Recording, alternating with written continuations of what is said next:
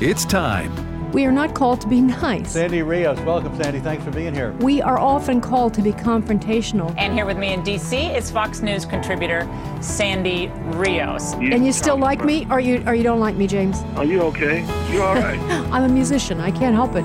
Longtime Fox News contributor Sandy Rios, thanks very much for being with us. We have, I think it's 4-to-1 youth in America wants gay marriage. Our kids are the product of public schools. No wonder they poll the way they do. It's time to stand up or we're going to lose everything we have. Director of Governmental Affairs for the American Family Association. Step up, speak up, say something, do something. This isn't a game.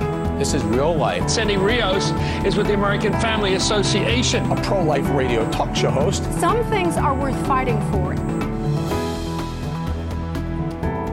For the unvaccinated, you're looking at a winter of severe illness and death. For yourselves, your families, and the hospitals you may soon overwhelm. I'm sorry, I realize that's not funny, but it really does. It's like we're living in some sort of a really bad movie. That's Jeff Zients, the White House coronavirus response coordinator. We're getting ready for a winter of severe illness and death. And for those of you who are unvaccinated and who are overwhelming the hospitals, well, it could be funny, except we know that they're as serious as death about separating people, about shaming, and about punishing, whether it means losing your jobs. Some people are wishing the unvaccinated dead. They're being very open about it now. And the president, of course, is stoking the flames of that. It's actually getting quite dangerous. And he's going to speak to us tonight. He's going to encourage and unite the American people, encourage them during this very difficult time of this new variant that's taking the world by storm. Well, or maybe not, because I actually remember yesterday we played this clip, and Adam, if you have it, let's remind you, this is what Joe Biden said. I guess this is the talking point of the White House, the winter of severe illness and death. Let's listen to our president say it before Jeff Zients got to it. Let's listen. Increase. For unvaccinated, we are looking at a winter of severe illness and death for unvaccinated. For themselves, their families, and the hospitals they'll soon overwhelm. And the hospitals, so it's your fault, you unvaccinated people, that the hospitals are overwhelmed, and it's going to happen. It's inevitable. And it will be a winter of severe illness and death. They've said that repeatedly. The problem is the Omicron variant is not kind of turning out the way they had hoped. I'm just telling you, they hope it because it gives them control, and they love them some control. And so, but the Omicron variant so far in the entire world, remember, it broke out in South Africa and just spread like wildfire. And the head of the health department there said last week, or 10 days ago, when this first came to the fore, this new variant, she said it's mild. And it's really not, people are just getting past it quickly, and it's just very mild, and it hasn't killed anyone in South Africa. And then the World Health Organization came out last week saying, well, so far, no deaths worldwide from the Omicron variant, even as it spread wildly across the world. And then it came to the United States, and there were no deaths here, even though they reported just a few days ago it was in 30 states, probably in all 50 now. But there had been no deaths. Now, Great Britain stepped up to the plate at the end of last week, maybe the beginning of this week, and they found someone who had died of Omicron. They couldn't identify the person, and they couldn't tell you anything about their case. But yes, of course, there was one death in Great Britain from the Omicron variant. They assured us one death of someone who we don't know anything about. So we think maybe, really? Come on now. So now Houston has come forward just in time for this speech tonight. Houston is reporting what is believed to be the first U.S. death from Omicron variant of COVID-19. They describe him as an unvaccinated man in his 50s with underlying health conditions, is believed to have been the first American to die from the Omicron variant. So even the headline says, is believed to have been, we don't know. He has underlying health conditions. They don't give very many details, but they're sure. I mean, they want you to think they're sure that the Omicron variant is the one responsible for this, just in time for the speech tonight. The president is going to come out with words of assurance. Oh, by the way, South Africa's daily COVID cases have fallen for the third day in a row. And hospital admissions have dropped by 20% in a week as the Omicron wave fades. in the epicenter. That's in the place where it all started. It's fading quickly. And, let's say let's say that's both true. So there'd be one death in Great Britain and one death in Houston. So now we must really shut down everything, right? Well, that's what you're going to hear tonight when President Biden speaks to us. Jen Psaki was asked what would happen tonight. Will he take questions? And I think you should hear how she responded. This is clip 10. Might we hear directly from the president about what happened yesterday? I think you will hear from him on how we're going to get the agenda done. Will he take questions on it? He takes questions multiple times a week, so depends on what you ask. Depends on what you ask. What happened? So it depends on what you ask. He might take questions tonight, but it depends on what you ask. If you ask too many hard questions about COVID, probably he won't answer them because it doesn't make any sense what he's saying. Dr. Fauci, after these airline chiefs were grilled by the Senate committee, I played yesterday Senator Cruz grilling especially the United Airlines CEO, but the CEO of Southwest Airlines and the CEO of American Airlines both said publicly in different ways that masks on airplanes don't make any difference because they put these sophisticated filtering units, devices in the planes, and that an airplane is probably the safest place in the world, even safer than a hospital in terms of taking in these germs. But Dr. Fauci quickly ran to the mic, and this is what he had to say. Clip 6.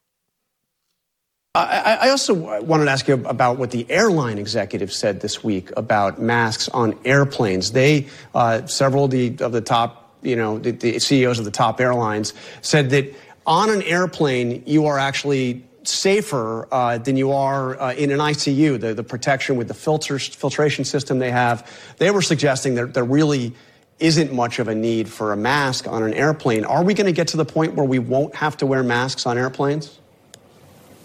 I don't think so. I think when you're dealing with a closed space, even though the filtration is good, that you want to go that extra step when you have people. You get a flight from Washington to San Francisco. It's well over a 5-hour flight. Even though you have a good filtration system, I still believe that masks are a prudent thing to do, and we should be doing it. Yes, of course we should. Forever and ever, amen, we should be wearing masks on planes. Maybe 3 masks on planes, I'm not sure. Because these filtration devices, they don't mean anything. But, of course, the science, the airline executives weren't saying that just as their opinion. There are studies to show that that's actually true. Nevertheless, it's great control. When you make people mind on an airplane, make them stay seated, make them mask their little children, it's just amazing. But I think the worm is turning. I do. I'm going to talk about that a little bit. I think the people are getting sick of this. We played that clip for you yesterday of the Florida guy who put a piece of underwear on his face as his mask. He's been doing that. And he was kicked off a United Airlines flight because he was covered, fully covered, but they weren't. That wasn't the right covering for them. And so at least half a dozen or a dozen people followed him off the plane. And that has to happen. That's what we have to do. Is like, No, we are not, subjecting ourselves to your dictatorial rule. And so if you missed the show yesterday, you might want to listen at least to that enough to hear Ted Cruz's grilling of the CEO of United Airlines and all the ways he is mistreating his own employees with his COVID mandates. It's really disgusting. And so on we go with that. Now, Dr. Bhattacharya, who was, remember that Francis Collins, the head of the NIH, exchanged emails with Fauci where he said that we need to stop this Great Barrington Declaration where these 3 really famous doctors and highly credentialed doctors said that natural immunity is the best course and that we're hurting the world by shutting down like this, and they make their case at great length. Well, last night, so Collins goes after him with a vengeance and says it should be a devastating takedown, and we see it in the email because of a lawsuit that was filed. We saw the email. So Dr. Bhattacharya was on television last night, and he responded to the things that Dr. Collins said about him and his cohorts at the Great Barrington Declaration. Let's listen, clip 4. No, he straight up lied. He basically said that we wanted the virus to spread, rip through the population. And Dr. Fauci said the same thing. It was a let it rip strategy. Anyone that reads the Great Barrington Declaration, you can go look online. That phrase does not appear in it because the central idea of the Great Barrington Declaration is focused protection of the vulnerable. There's a 1,000-fold difference in the risk of severe outcomes. We know the elderly and old people and certain people with chronic diseases have high risk of bad outcomes if they get infected. So the Great Barrington Declaration said, let's focus our attention on protecting those people. At the same time, the lockdowns were harming so many other people, especially kids who were locked out of school, especially poor kids. And so we argued for opening up society for the rest of us while protecting the vulnerable. What I was expecting was an honest discussion. Instead, what we got was lies from the head of the NIH. It was absolutely shocking. The problem here is that Dr. Collins sits on top of over $40 billion worth of money that go to other scientists to fund research. When he says he wants a devastating takedown, well, he has the resources to go find people to do that. And you can see from the strategy that they use, they essentially went to friendly press, spread their propaganda and lies about the Great Barrington Declaration in order to not engage with the ideas in it. They didn't actually take down its premises. If they thought that it was impossible to protect the vulnerable, well, they should have said that. What they actually had, the major problem was that the Great Barrington Declaration correctly pointed out the enormous collateral harms from the lockdown policies we followed. Every single person listening to this knows those harms intimately. Isolation, people lost their businesses, people lost their going to the doctor for cancer screening. In poor countries, tens of millions of people are starving as a consequence of the lockdown. They didn't want to address those harms, and so instead they engaged a propaganda campaign. That's exactly what they did. Again, that was Jay Bhattacharya. And all of these guys that started this Great Barrington Declaration are so incredibly credentialed. Harvard, Oxford, tremendous experience with epidemiology and all kinds of things related to the COVID outbreak. And so it's just amazing what they're trying to destroy these brave men. And they can. It's like he just said. They can destroy him because Dr. Collins is sitting on top of all of this research money. And that's why science has become so corrupt, because scientists and doctors have felt the need to follow the party line in order to get this funding. It's a sad story. But let me just say this. I want to tell you one more story, and then I want to just comment on what I think is happening here. The Supreme Court, by the way, now has asked the Biden administration to personally respond to all of the challenges on this OSHA mandate, and there are plenty of them. But the administration has just been silent. They don't have to respond. Nobody makes them respond. But Brett Kavanaugh is the one who is the judge. It's the Sixth Circuit, which is the one that reinstated the mandate just a couple of days ago, over the weekend. And so Brett Kavanaugh's been assigned to handle this temporarily. The Supreme Court, they have been summoned to make a decision on this. So Brett is ordering the Biden administration to respond to all these suits and challenges to the mandate before December the 30th. And so I think that's a good sign, and I'm actually encouraged about that. I don't want to get our hopes up too much, but I am encouraged that he's taking that kind of a step to hold someone accountable for this. And the other thing I have to say to you, in spite of what you're seeing, and I know what you're listening to, if you're listening to Fox or others, yes, we have a lot of bad news. The NHL is suspending their season. People are caving all over the place. New York is instating an internment camp.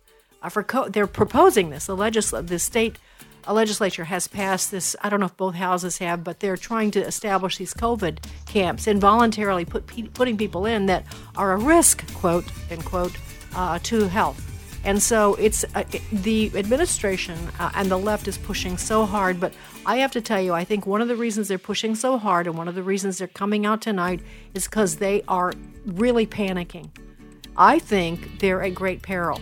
I also think, though, we're at a precipice still. I'm not saying that they can't prevail, but I can tell you that they can also not prevail. So stay with it. Hang in there. Spread the word with people that you know. Try to convince them gently about what the truth is on these things. Remember, fact-checked by nature. This is Sandy Rios, and we'll be right back with something really interesting. Don't go away. In this season of giving, you can be the answer to their prayer today. Hey, it's Michael Woolworth with Bible League International, and since Labor Day, we've been working toward a goal of putting God's Word into the hands and hearts of 16,000 Bibleless believers around the world. Here's a few that are praying for a Bible. Ahmed is a former Muslim beaten by extremists when he came to faith in Christ. He's praying for a Bible. Miriam is a widowed mother of 3 in Mozambique, Africa. Very sadly, her husband was killed by the Boko Haram regime, but she's praying for a Bible. Carla was a follower of pagan practices in Venezuela. He's praying for a Bible now as a Christ follower. And then Washi and her husband are livestock farmers in China. They want to raise their children to know and love Jesus. They're praying for a Bible. Listen, to date, you've put 10,000 Bibles into the hands of Bibleless believers. We'd love to see another 6,000 by the end of the year. So please, at $5 a Bible, would you make your most generous gift by calling 800-YES-WORD, 800-YES-WORD, 800-YES-WORD, or give at sendbiblesnow.org. This is Pause to Pray, a chance each day to stop down from the daily noise of life and pray for our country's leaders. Today, we pray for Vice President Kamala Harris, our nation's 49th Vice President. As VP, she's first in the presidential line of succession and is also President of the U.S. Senate. Matthew 23:11 reminds us of the importance of serving others. The greatest among you shall be your servant. Right now, with this in mind, let's pray together. Almighty God, we ask for guidance for Vice President Kamala Harris as she serves the President and our country. We ask this in Jesus' name. Amen. Pause to Pray is a service of this station and the Presidential Prayer Team. With the generous support of listeners like you, our radio ministry is in our 4th year on the air. Keep the power of prayer going and become a regular sustaining member. Details at pausetopray.org. Hello, Americans. I'm Todd Starnes. Stand by for news and commentary next. You need a university you can trust that offers a world-class education with the values, knowledge, and skills you need to succeed. That place is Liberty University, and now is the perfect time to start. This fall, Liberty is celebrating 50 years of training champions for Christ, a mission that has not wavered since it opened in 1971. With more than 700 programs online and on campus, Liberty can help you turn your vision into a future you can be proud of. Text EXPLORE to the number 49596. That's EXPLORE to 49596.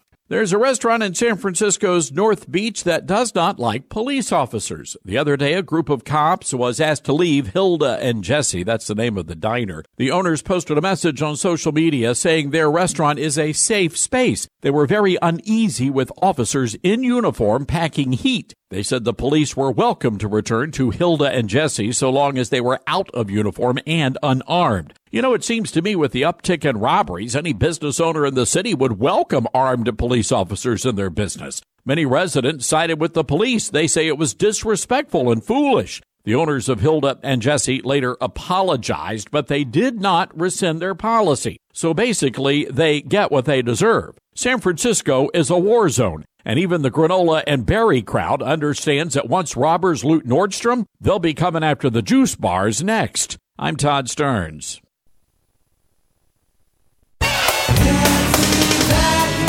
Merry Christmas from American Family Radio and Sandy Rios in the morning.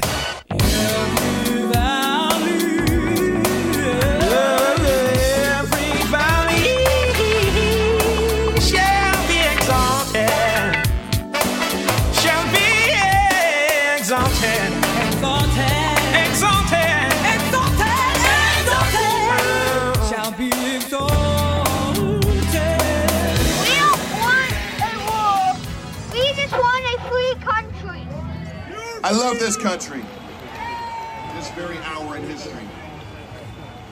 Those freedoms are at stake. I have to say this. I feel as a country and as a people, we've taken these freedoms for granted for far too long. I raise a hallelujah. Headed to downtown. So we're going to the Washington Monument now, and we're meeting everybody at 8 o'clock. Behind me is the Washington Monument. David Summerall here with David Snow, and we just wanted to show all you people the Washington Monument right back here. And all these rioting people, there's like 2 million people back here. I think on the news they were saying there was like 3,000, but and they were all rioting. Oh yeah, they're all mad. Look at them. All those chants for USA must be violent or something. But yeah, so this is what's really happening out here, so you people can see what you missed out on. Jesus Christ is the answer for your life. Sing a little louder. I know that everyone here will soon be marching over to the Capitol building to peacefully and patriotically make your voices heard. Head to the Capitol. We are walking to the Capitol in a mob. There's an estimated over 3 million people here today. So despite what the media tells you, boots on ground definitely say something different. There is a sea of nothing but red, white, and blue, and patriots and Trump. And it was amazing to get to see the president talk. We are now walking down the inaugural path to the Capitol building. 3 million plus people. God bless America, patriots. All right, Sandy Rios with you. That was the voice of Ashley Babbitt. I saw her for the first time in a video, and it was captured by my next guest, and she was all happy and chatting and on her way to show her support for the country. And little did she know that within an hour, maybe an hour and a half, she would be dead. She was the one that was shot by the Capitol Hill policeman. And so it's been almost a year since the famous January 6th. And as we approach that date, I guarantee you the left has a lot in store for us. Certainly the J6 committee is rabidly going after everyone. They're just subpoenaing, all kinds of people, certainly friends of mine, trying to get all of their text messages. Phone companies are cooperating, handing over things. And regular citizens, as we have said repeatedly, have been harassed. Bank of America has turned over their banking records to spot, who spent money where they were on that day. Just citizens going to the United States Capitol to support their president on the day that the electoral votes were to be presented in Congress. And going to hear their president speak because they felt that there was something wrong on election night. I certainly felt there was something wrong on election night, and many of you did, and many of you actually went.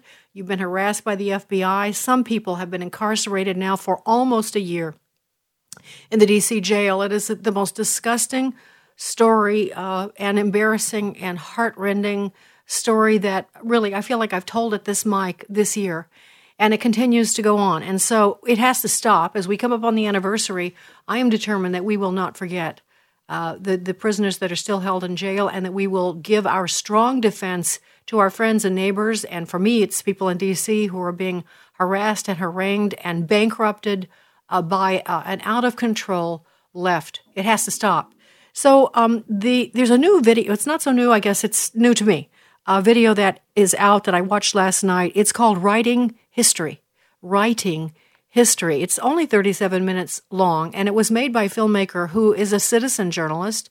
He was there at the Capitol. They captured all kinds of moments that I've heard about. I've seen video of it, but in new ways that really shed light on what happened at the Capitol that night. And I've asked the filmmaker to join us this morning and talk about what he's doing and what he saw. David Summerall, again, is a citizen journalist. He is the documentary filmmaker of Writing History, but he's also the founder of what's called Stop Hate. He founded it in 1992, Stop Hate. And so, David, good morning, first of all, and thanks for joining me.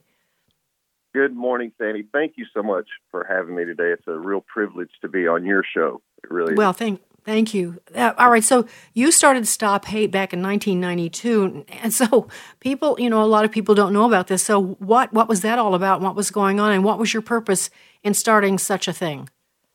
Well, starting a family was my intention, and we saw the L.A. riots happening all around us. All the media spin on our first little video piece that somebody captured, and the media learned how to use half of the clip and really create a firestorm of controversy and emotion, and we decided to try to help raise awareness. Stop Hate is an acronym. Start turning off prejudice, heal attitudes through education. Everyone was prejudging each other. We have attitude problems. We need to communicate, and it seemed like the best solution at the time. We've just tried to, make people aware that the media is trying to lie to us about a lot of things and create division. They use race and sex and religion and abortion, anything that they can politicize. And that's really our mission, to bring truth, and maybe not to the whole media, but at least to our audience, so they can have an opportunity to see what's really going on. So that was the beginning for the of Stop Hate for you, but then you guys have covered several events. Kind of give us an idea of other places you've been and things that you've captured. Over the last few years in particular, we've done a lot with Demand Free Speech. It's a movement that was set out to battle the censorship issues that mainly conservatives at the time, have been suffering from. It's a terrible thing. The censorship, the shadow banning. You can't use Uber, Lyft, or you just get banned from everything. It's the cancel culture, and so we got heavily involved in rallies around the country trying to promote free speech, and of course the media shuts that down. That's a Martin Luther King style event that they don't want the public to know that there is, a portion of our population that's open to everybody. And Stop Hate sounds so much like a left thing, but it came out so much earlier than the rest of the left. Stop Hate. We're not involved with one particular, victim of hate or type of hate. We believe hate is hate. Everybody's experience. Nobody likes it. And we're just trying to get people not to use it as a first response. It's not a left issue. It's a everybody issue. And it seems to me more than ever that conservatives care more about that issue than the left, because we're not trying to focus on one kind of hate and say mine is more special than yours. It's hate. It's still something that we need to, and the hard thing, Sandy, it's not illegal, and there is a place for it, but we've started, using it just as a automated response. It's the popular thing to do or whatever, and it's just wrong. As a society, as a people, we're not here for that, and it doesn't add to the family. It just takes away. So it's very destructive. It's very destructive. All right, now, so David, you guys, though, have been at a lot of other places. Like, as my understanding, were you in the Northwest during the Antifa riots? Have you picked up some of that stuff? Black Lives Matter. Have you been into any of those events? Well, they usually come to our events. So we did do a big event we did a big event in D.C. a couple of years ago, and I can promise you there was more security at our event at Freedom Plaza with 1,200 Antifa and about 400 of us than there was at the Capitol on January 6th. There was more security for our rally than there was at the Capitol. And so that's kind of what happened with the Capitol. I didn't want to go. I knew that it would be a controversial time, to say the least. And everyone on my team, we've dealt with Antifa. We've dealt with, the militant side of people trying to break into our events, literally, and hurt our people. They threatened us with acid bombs back when everyone said they were still just an idea. We were literally fighting them in the street. So that's the way the Proud Boys came into the scene. That's the way the Oath Keepers and 3%ers to protect conservatives. And, of course, that's going to be vilified by the left. And that leads us to, January 6th. I didn't want to go. 3 days before, my friends all said, you really kind of have to. This is a culmination of everything we've been doing the last couple of years. I did vote for Trump twice. I've never worn a Trump shirt or hat. I don't worship the man. I could care less. But I thought he was the best president for the job at the time and did all he could. I get all that. But I didn't go to D.C. to fight for Trump. I went to D.C. to document with my team what was happening and to have our voices heard about the election. Okay, so David, let me ask you something, because there's so many questions I have for you. Just a little backdrop here. You heard me say, and I think I said this to you when we talked yesterday, a lot of people who listen to this show were there, lots of them. And so they put it on the line. They really did. And I would have been there myself if we hadn't had some health problems here. So I had an expectation. I lived and worked in D.C. for years, and I was I've seen Antifa there on the streets and Black Lives Matter, and it's such a dangerous place. I really expected there to be trouble for sure, but I expected it to be from the presence of Antifa and Black Lives Matter and fights and disruptions. Were you expecting that also, based on your experience?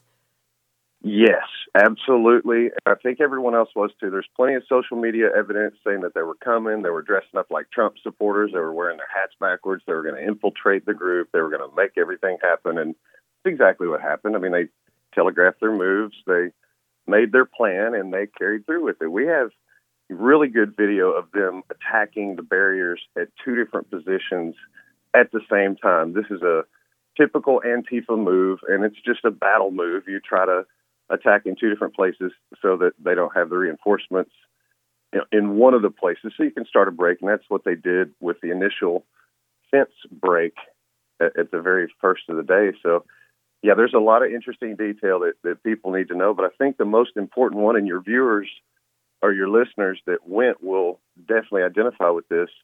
This is our Tiananmen Square. We went to protest. The police attacked the people, killed several people, and put many, many people in jail or house arrest. There are charges on 700 plus people for covering the government's crimes against the people. We were literally attacked. We didn't go to riot, and it's really sad. Our words are so important, and we have people that are on our team that still say they don't agree with the riot. I don't know one person on our team that went to riot. No one did. We would have been prepared. We went to protest. We made a stand. And while we were chanting USA, the police threw grenades into the crowd. That is a flashpoint. The police attacked the people. It wasn't even declared a riot until after the police attacked the people. And people don't know these facts. They really think we went to shake things up and to go inside. And there was never a plan for that. The FBI has found zero evidence of That's anyone's. true. Absolutely true. Let's go inside. There's zero charges of insurrection. There were zero guns found in the Capitol. Nobody carried weapons. We weren't there to pull anybody out. We didn't have any intention like that. This is all a huge, sad setup at the hand of this administration. All right, let me ask you some questions. We just have 3 minutes before our next break, but let me just ask you some quick questions, things that just really have been confusing. I've seen several views of you guys, everybody that was there, kind of standing peacefully around, and then the police starting to shoot fire bombs into the crowd. Yeah. I've seen several scenes of it, but yours was particularly graphic.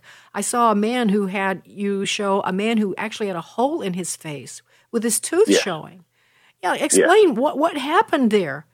Not just to him, but in general, what happened? In general, the crowd went to the top of the steps at the last level outside. We're chanting. They made a declaration. This is where we make our stand. We're not BLM. We're not Antifa. This is where we redress our grievances. And they start sounding, political, saying USA, talking the way you're supposed to. It sounded like, political words like that. It was really beautiful. And there was no confrontation, no fight, no push, no shove. And the police throw these hand grenades, these flashbang concussion grenades into the crowd. It hit close enough to a man, Kevin Greeson, gave him a heart attack. And Lauren Witzke, that ran for Senate, her friend gave him CPR until her mouth bled. I mean, I've got a witness that says they would not let his body out of the crowd for 40 minutes. They didn't render aid. They didn't get this man any help. They caused his heart attack, and then the coroner says, well, he just died of heart disease. This is the first murder of the day. And people were told it was a heart attack. Yeah, Dave, that's right. Absolutely true. Or that he had health problems or whatever. And so you show in the video, you actually show him being carried out. That's why I say you have so many things on this video. And by the way, it's called Writing History. Writing History. You can find it on Rumble. And so, because, YouTube couldn't dare show something like this. But the thing about the video that David has done is that he chronicles the day, gives a timeline, and there's sometimes 2 or 3 screens up at once. And it's only 37 minutes. And I think it would be something that each of you would like to, it's not pleasant to watch, but it's important to watch. And it's raw footage, so there's language and all kinds of stuff. But we'll be right back. There's so much more to say. Sandy Rios in the morning on AFR Talk. As the listener-supported broadcast ministry of American Family Association, our mission is to encourage and inform you, employing biblical stewardship principles in all that we do. Our money is not ours, it is God's, and we have to be biblically responsible to be a true follower of Christ. As you prepare your year-end charitable giving for 2021, please consider American Family Radio for your gift. This is Walker Wildman saying thank you for listening and for your prayers and support of American Family Radio. Hello, I'm Gary Roby, host of Call to Worship, heard each Sunday on American Family Radio. This one-hour program will lead you in a special time of worship and praise. We will focus on God's Word, spoken and in music. Call to Worship has a different topic each week as we glorify God together. Be sure to join us at 5 a.m. Central each Sunday for a Call to Worship right here on American Family Radio. And you shall be my witnesses both in Jerusalem and in all Judea and Samaria, and even to the remotest part of the earth. My name is Abraham Hamilton III, and this is the Hamilton Minute. The 128th Psalm explains that it is the individual who's been transformed by the power of God who then builds the transformed family. Transformed families build transformed churches. Transformed churches build transformed communities. And transformed communities impact the broader society. The way forward in America is repentance and living locally. Focus intensely on your families, your local church, and your local community. What goes on in your house is far more important than what happens in the White House. Great Commission execution must begin in Jerusalem. Listen each weekday from 5 to 6 p.m. Central for the Hamilton Corner with Abraham Hamilton III, Public Policy Analyst for the American Family Association. It all came down to the ultrasound, and I saw this little lima bean looking thing with a halo, which I thought was incredible. A baby wasn't really in the plan for this young mom. After seeing a halo on her baby on ultrasound at a preborn center, she was still leaning towards abortion. And I got to hear the heartbeat, and I got chills. In that moment, I just felt God's arms come around me and hug me and tell me that it was going to be okay. Preborn centers are the largest providers of free ultrasounds in the country, as they equip centers to save more babies and souls. To find out more, go to preborn.com or dial pound 250 and say the keyword baby. That's pound 250 and say baby. My choice to become a mom and hear those little footsteps running down the hallway every morning is all because I had an ultrasound. It saved my life and hers.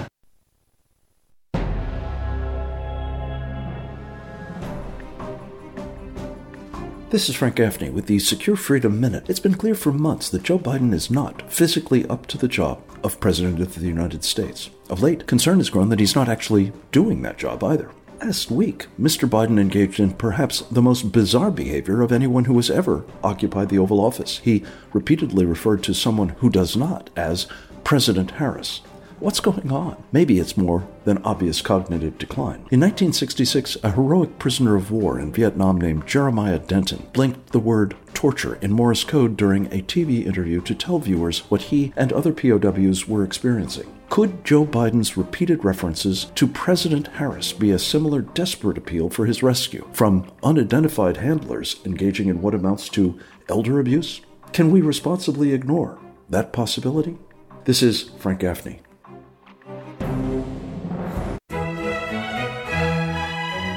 Merry Christmas from American Family Radio and Sandy Rios in the Morning. Don't forget to connect with Sandy Rios in the Morning on Facebook or email Sandy at afr.net. That's sandy@afr.net. Sandy Rios in the Morning on American Family Radio. Every valley,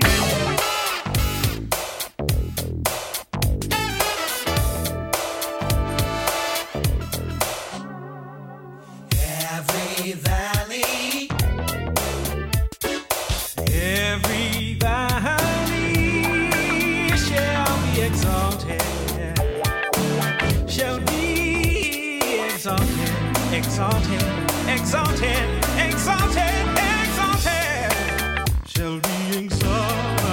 All right, Sandy Rios back with you. I want to remind you that's that phrase from Isaiah, every valley shall be exalted and every hill shall be made plain. In other words, things will be evened out. There will be justice.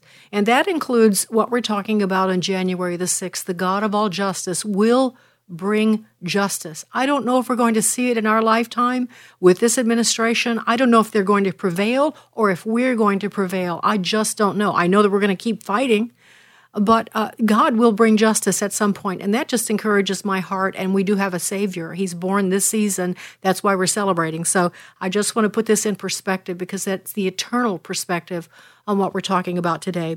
Ashley Babbitt was shot by a Capitol Hill policeman, and not long before she was shot and killed on that day, on January the 6th, our guest, David Summerall, captured her on video. We played it earlier just for a short minute, not quite even a minute.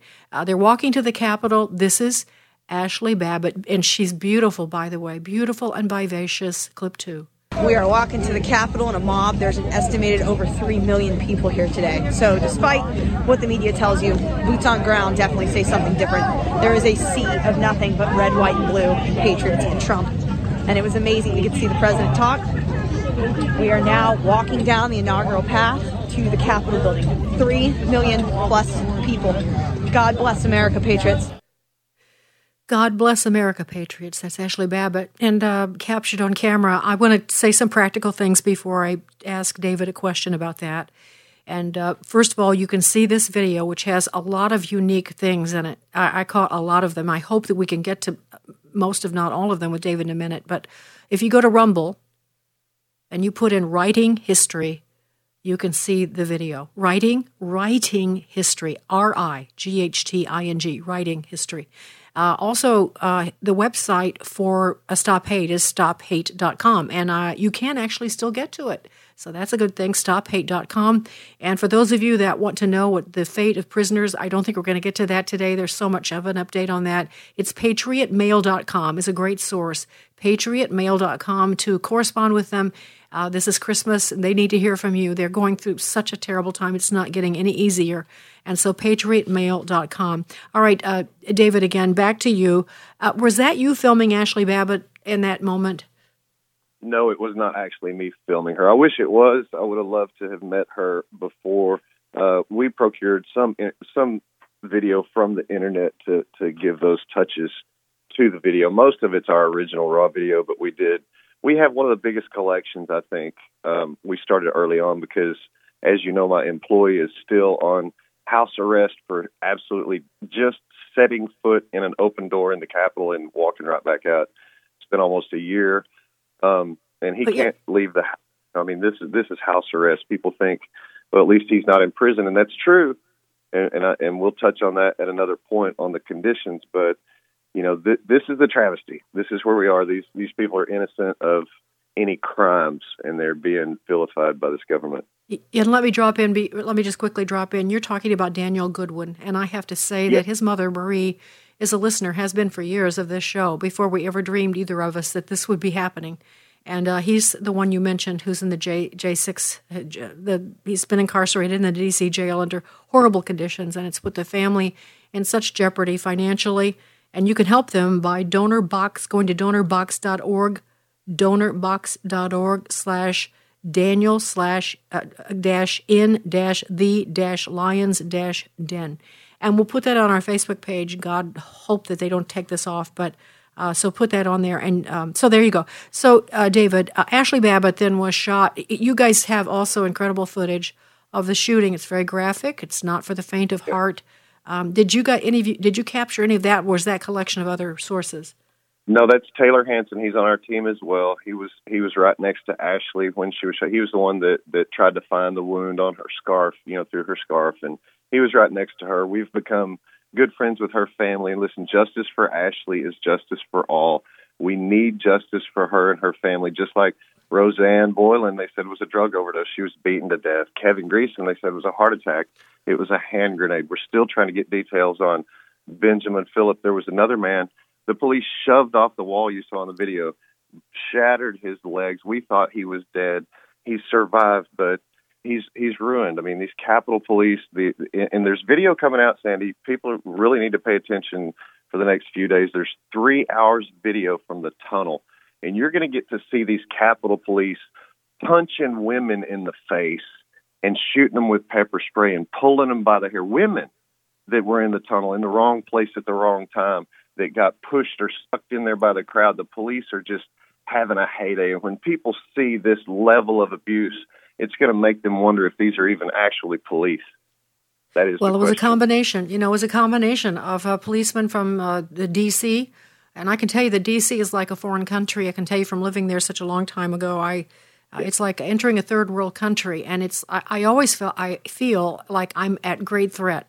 And so a lot of their people were there, and you just don't know who did what, and that's what we're trying to sort out. I want to mention Ray Epps. Now, Ray Epps is the guy that I wish we had time to play the clip of him inciting. He's telling people they have to go to the Capitol. He's doing it on January 5th with this loud voice bullhorn. He's doing it on the 6th. You have the best video of that moment where he goes up and whispers into this guy with a red cap on, the Trump hat on, and then suddenly the barrier goes down. Describe that.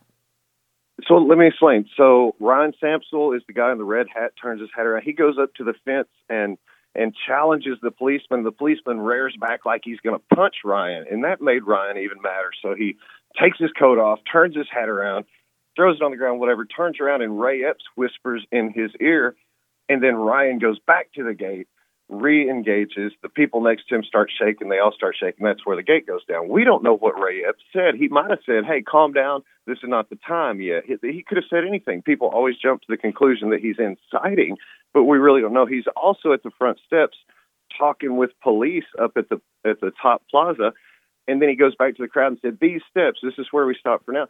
It's conflicting whether he's a good guy, a bad guy, or just wrong place, wrong time, too visible.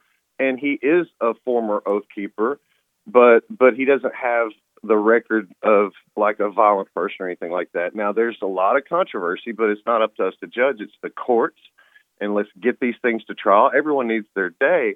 Ray Epps needs to be questioned, certainly, but we can't immediately jump in. And there's plenty. Listen, he was there the day before. He was there with John Sullivan. He was all over the pictures. He's in everything. With Antifa. John is an Antifa, Black Lives Matter guy. John Sullivan is the guy that was filming with Ashley Babbitt, and he's the black guy from Antifa. He was inciting. He's a militant. We know these things. He's not sitting in jail. You know, neither is Ray Epps, which, like I said, if people aren't guilty, they don't need to be. We need to find out. But like the people that have been there for a year, there is no trial. They keep kicking the can down the road. We need more discovery. Sit in there and suffer. Let us torture you. The judges do not see what's going on. I listened to one of the trials yesterday, and they would not release this guy. They said, no, he's a danger to society, and he's violent. And that's not true. These people defended themselves and tried to help save other people, especially people like Roseanne Boylan. A lot of people are sitting in jail right now for trying to defend her body from the police. And that's a horrible thing. People need to know the truth. Yeah. All right, I'm going to ask you some questions. I don't want us to rush, but it needs to be a little quick. I was always so one scene from many videos is someone climbing up and breaking out the window on the outside of the Capitol, and you hear people in one video saying Antifa, or don't do that, stop. So that's not like Trump supporters. Do we know anything about who that was? Yes, we actually do. There have been a lot of people that broke windows that have been identified. We've put their names out in social media. You can find those posts with their names and pictures. There's a lot of identification that we've tried to do to people that the FBI is not. They're not investigating. They're building a case. Prime example, I gave them the names of the people on my team and their phone numbers who witnessed murders that day. They have never been contacted. The FBI doesn't want to hear the stories about the murders. They're just trying to make a big list for their political points. So, no, that's exactly where we are. That's exactly where we are. So Sandy. We have a name, but you don't know anything about, what the affiliation was. But, the thing of it is for months, we saw Antifa primarily break out windows in Seattle and Portland and other Minneapolis. It's part of their modus operandi. They just do this. Well, and so when people in the crowd are pulling them down, when people in the crowd are saying then Antifa, when you've got half of that crowd chanting Antifa, Antifa, because there's two men trying to break in a window and there's 50,000 people watching, and none of those 50,000 people are trying to do what those two men are doing. It's almost a little too obvious for anybody, and yet it's not. They try to lump us all with their bad actors and agitators. Yes, and I think of one point that I've made before, but I make it again. It's really strange that Antifa didn't have a presence that day that we don't know of. I mean, I think they did. And that can't be quantified because the FBI is not looking into it. Go ahead.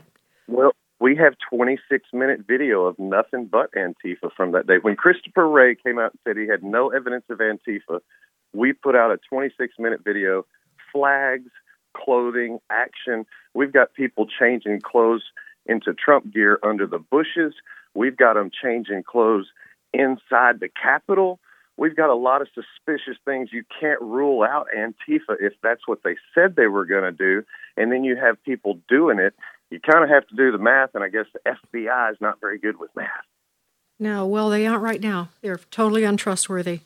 So there's a number of citizen journalists involved who have great video from that day. We had Elijah Schaffer on just a couple of weeks ago, David, and it was fascinating to hear him talk about that. You do have in your video, you circle people's faces. It isn't always clear why you do that, but I thought that I saw that some of them were identified as Antifa. Was that a question, or were you sure they were?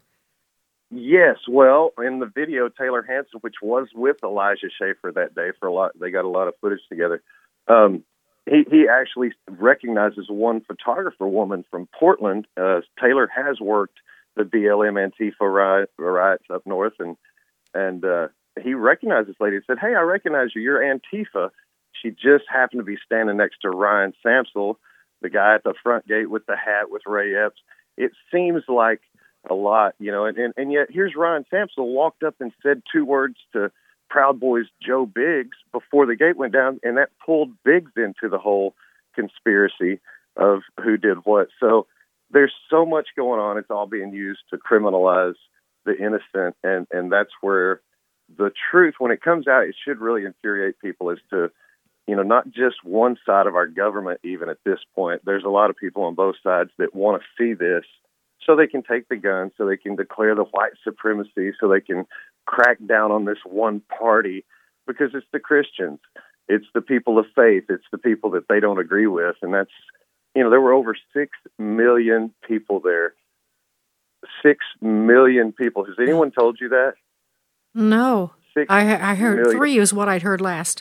6 million. Well, and listen, there were photographs from a rooftop, let's just put it that way, and they counted the size of the crowd based by the mile. They had the 2 main streets toward the Capitol full, and all the side streets. They estimated over 6 million people, and that's the things that the public needs to know of how many people went to voice their opinion about their election being stolen. David, we're out of time. I can't believe it. Hopefully, maybe you and I can talk again on the anniversary. But David Sumrall, a citizen journalist, and you can, if you go to Rumble, you can watch this video. Look for Writing History, but be prepared. It's rough. It's a rough video. There's language and all kinds of stuff. So just, it's not Sunday school material, but it is important history. And also, you can go to patriotmail.com to do follow-ups with the prisoners, to write to them, to get updates. And you can find Stop Hate. Just go stophate.com online and find out all the other things that they're involved in. And also, if you want to help Daniel, a good one in particular, donorbox.org/Daniel in the Lion's Den. David, thanks so much. I really appreciate you joining me this morning and appreciate your story. God bless your patriotism. And we'll talk soon. Sandy Rios in the morning on AFR Talk. The views and opinions expressed in this broadcast may not necessarily reflect those of the American Family Association or American Family Radio.